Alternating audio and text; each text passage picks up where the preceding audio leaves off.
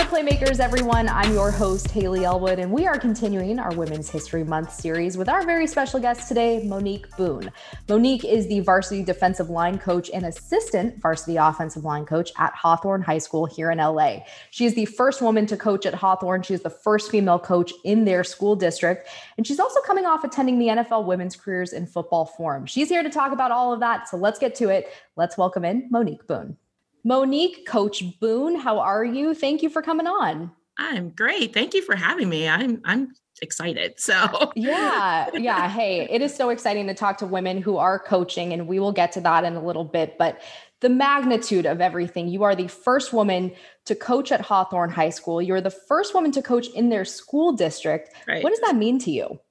For me, honestly, it's such an honor right now. And at this point, a little surreal because I am the first one, but I was thinking, for athletic directors and for other clubs out there from high school to NCAA to NFL, it widens the pool so much of who they can look for in coaching, and that women have been out here playing and learning the game so much that they can feel a lot comfortable saying, okay, I want to add a woman to my staff to get a different perspective, which I hear a lot from hiring coaches and things like that. They want something new, something different on their squad.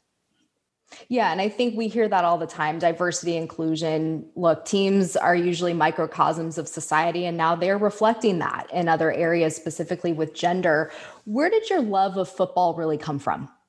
Growing up, I lived in Detroit. My dad and I would go to the Lions games. And total side note, hearing from Miss Sheila Ford Hamp during the forum it just brought me back to childhood. And I was like, here she, I know she wasn't owning at the time, but still her family was. But anyway, from childhood, my dad was a running back at Hampton University. So football has always been a part of the family and been more of a fan perspective. So then when I was able to play myself and be a player, that it changed my outlook of, I want to have football always in my life, and I want to continue to grow in this sport. Why was playing the game, why was being a player so important to you? Because not everyone goes that route, but you look at someone like Sam Rappaport at the league office, she certainly did. But for you personally, why was it important to do that? It was important to me. I had just moved to Southern California 15 years ago. Okay. And I didn't have a home yet. I had lived on the East Coast my entire life. And when I found football, when I found tryouts and was able to find a team to play on, the field became a home away from home. And for me now, my goal is to kind of create that same experience for future women, future men also at this point, to say when you step on the field that it's a home to you, that it's such a comfortable feeling, that you can't wait to get out there and be out there. What positions did you play? So I started as a defensive end and defensive tackle. That was at the beginning of my career. And now I play specifically left guard on the offensive line. So I am in the trenches, offensive line, defensive line. That's home for me. That is home. And hey, that's what you are coaching at Hawthorne. I actually caught up with their head coach, Corey Thedford, and he said that what sets you apart is your football IQ, and that really hiring you was one of the easiest decisions he had to make. What was that interview process like? Why did you want to get into coaching? I've been playing football for the last 12 years, and football, it's a wear and tear on the body. There's no escaping that, especially being in the trenches. It's every day, every play, you're hitting somebody. So I know that playing is limited, but I still want to have football. So it was this progression and transition into coaching that I knew that I wanted to get into and wanted to have. So for the hiring process for Hawthorne, my head coach for my women's team became the offensive line coach for Hawthorne. Okay. And so when Coach Thetford, the head coach, asked Bobby Patterson, he asked, who do you want to bring along with you? He thought of me immediately, and he called and he sent me a text, and he was like, hey, I have this job and I'm offering this to you. You need to interview. And I said, okay. Let's do it. There was no hesitation. I said, okay. And then I met with Coach Thetford on, did it via phone. And I want to say it was an hour and a half of talking football. That's all we did. It was just talk offensive line. We talked inside run, off tackle, swings, different plays, power, so on and so forth. Hour and a half of just talking football. And then from there, that was it. So it felt like a good connection. It felt like, hey, it was the right thing in the moment, and you guys just kind of talked ball, and that was really it. Did you get a call shortly afterwards? Did you leave thinking you had it nailed? No, he told me at the end of it. Yeah, perfect. There was no. My head coach and offensive line coach, he talked me up and hyped me up, and so Coach Thetford was like, I needed to know for myself if you were real, and he was like, you were real, and you have a clear vision. You fit into what Hawthorne is trying to do. Hawthorne is building culture, bringing back a foundation of football back to the high school. And he's like, that's who you exemplify. This is how you're reflecting what we want for Hawthorne. When you talk about Coach Thetford, you talk about your former head coach, now offensive line coach there. We hear a lot about men being allies for women in this industry and sort of taking it upon themselves to, pave the way to bring women on. But what can you say about those guys and being able to really now show that? I think for them specifically, that they saw women actually play. They saw, our head coach coached us for 3 years. And also Coach Thetford, seeing that film, I believe what I've said before, it gave a comfort of knowing that women are respecting the game, women are learning the game, and that for, say, working with high schoolers at this point, it gives them in a way a comfort of and a different perspective of, okay, how do I teach this? Because for a lot of women, they don't have football experience until they're in their 20s or 30s, and they're starting a new game. So like Coach Lori Locust, she didn't start till she was, I think, 42. So, you come into a space where you're just learning. And for high school, they're just learning. And so I've had the experience to say I took a person that didn't know anything about football to here we are playing in the game, playing in playoffs, to championships, so on and so forth. I think that's a really good perspective that you bring up in that sense. And I think when you look at the game of football now, particularly with women, with girls flag, they're starting it younger. They're getting more girls involved at a younger age now. But what is maybe some advice you have for women who might want to get into coaching, maybe didn't play, but really love the game and envision themselves maybe having a role on a sideline? Honestly, I would start finding a mentor, finding someone that you look up to. It could be a head coach. It could be an assistant coach for a position. It could even be the athletic director who's really into football. It's finding someone that you trust and that is wanting to help you learn and lead, but still see you as a partner in football. Yeah. When it comes to qualities of a good coach, that's something that doesn't have a gender assigned to it. But for you, you talk about working with high school students now. What are some good qualities that maybe you've seen in coaches you've had that now you emulate on the field? For me, it's consistency. It's about a coach that meets a player where they are and builds them up to a player that is exceeding and succeeding on the field. In college, I was a lacrosse player. I was D3. Okay. I was a lacrosse goalie, all-star, and many other accolades. And we won the championship 4 years in a row. And in our conference, we had won 14 years in a row conference. Wow. Yeah. So lots of legacy here. So consistency, meeting players where they are, and also trust, and that players feel safe to come to their coaches, especially with hard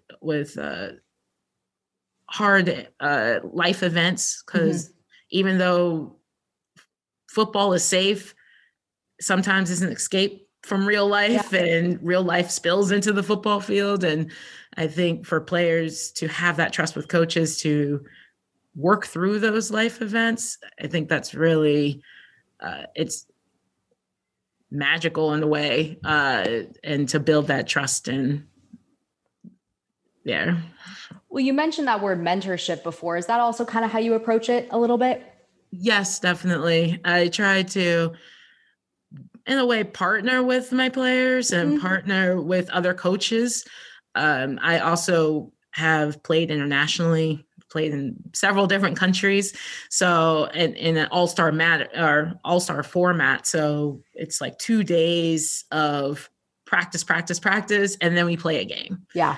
And so you're meeting a lot of different coaches. You're learning different schemes and new playbooks every single time.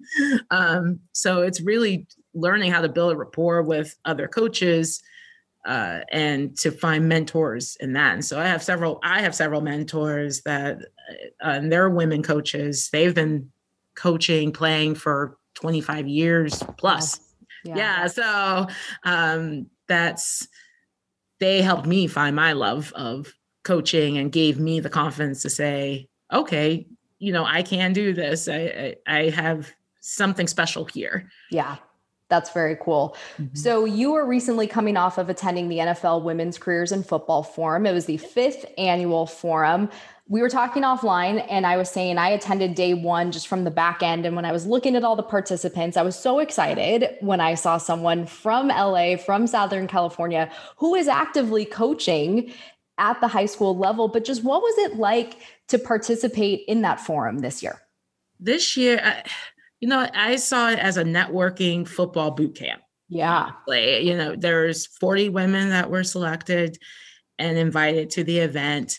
It's 5 hours each day, and you're meeting so many people, from owners to general managers to coaches to equipment managers to data analysis, and football operations, so on and so forth.